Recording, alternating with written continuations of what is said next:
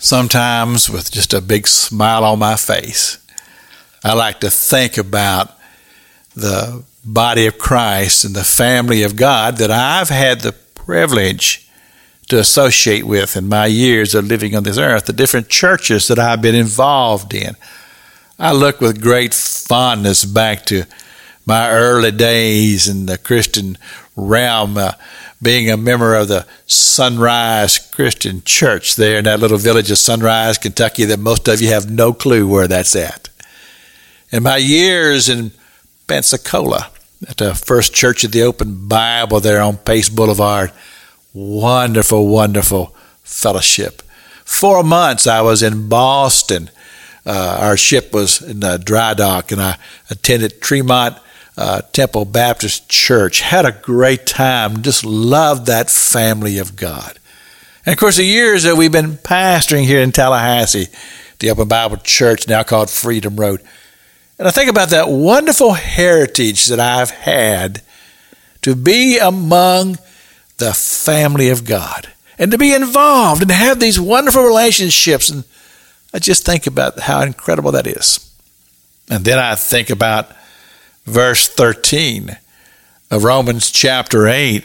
If we live after the flesh, you shall die. But if you through the Spirit do mortify the deeds of the body, you shall live. For as many, listen to this, for as many as are led by the Spirit of God, they are the sons of God. Hallelujah. I like that. For you have not received the spirit of bondage to fear, but by the Spirit, the adoption. Now listen to this. And if children, then heirs and heirs of God, and joint heirs with Jesus. So you talk about heritage, that's our heritage. That is what Christ is all about, and what he has done and what he continues to accomplish as he completes his work there in the heavens, as he's calling the church family home. You see, there will come a day when heaven is finished. I don't know whether you've ever thought about that before, but there will come a day when the population of heaven is finished.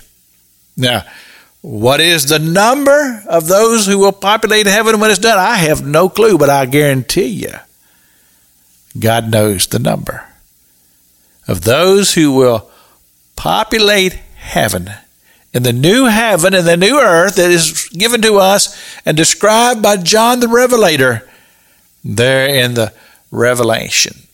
That final moment when it's all completed and the last saint has arrived, and then that eternal bliss that has no number to it as far as longevity. You see, that's our heritage. That's what we have to look forward to. Think about that old song that says, I want to be in that number. And I want to say, amen to that, brother. I want to be in that number. And I don't want to miss it. And I can't think of anything on this earth that would be of greater pleasure to me than to realize that someday I'll be with him. This is Pastor Jack King with the gospel on the radio broadcast.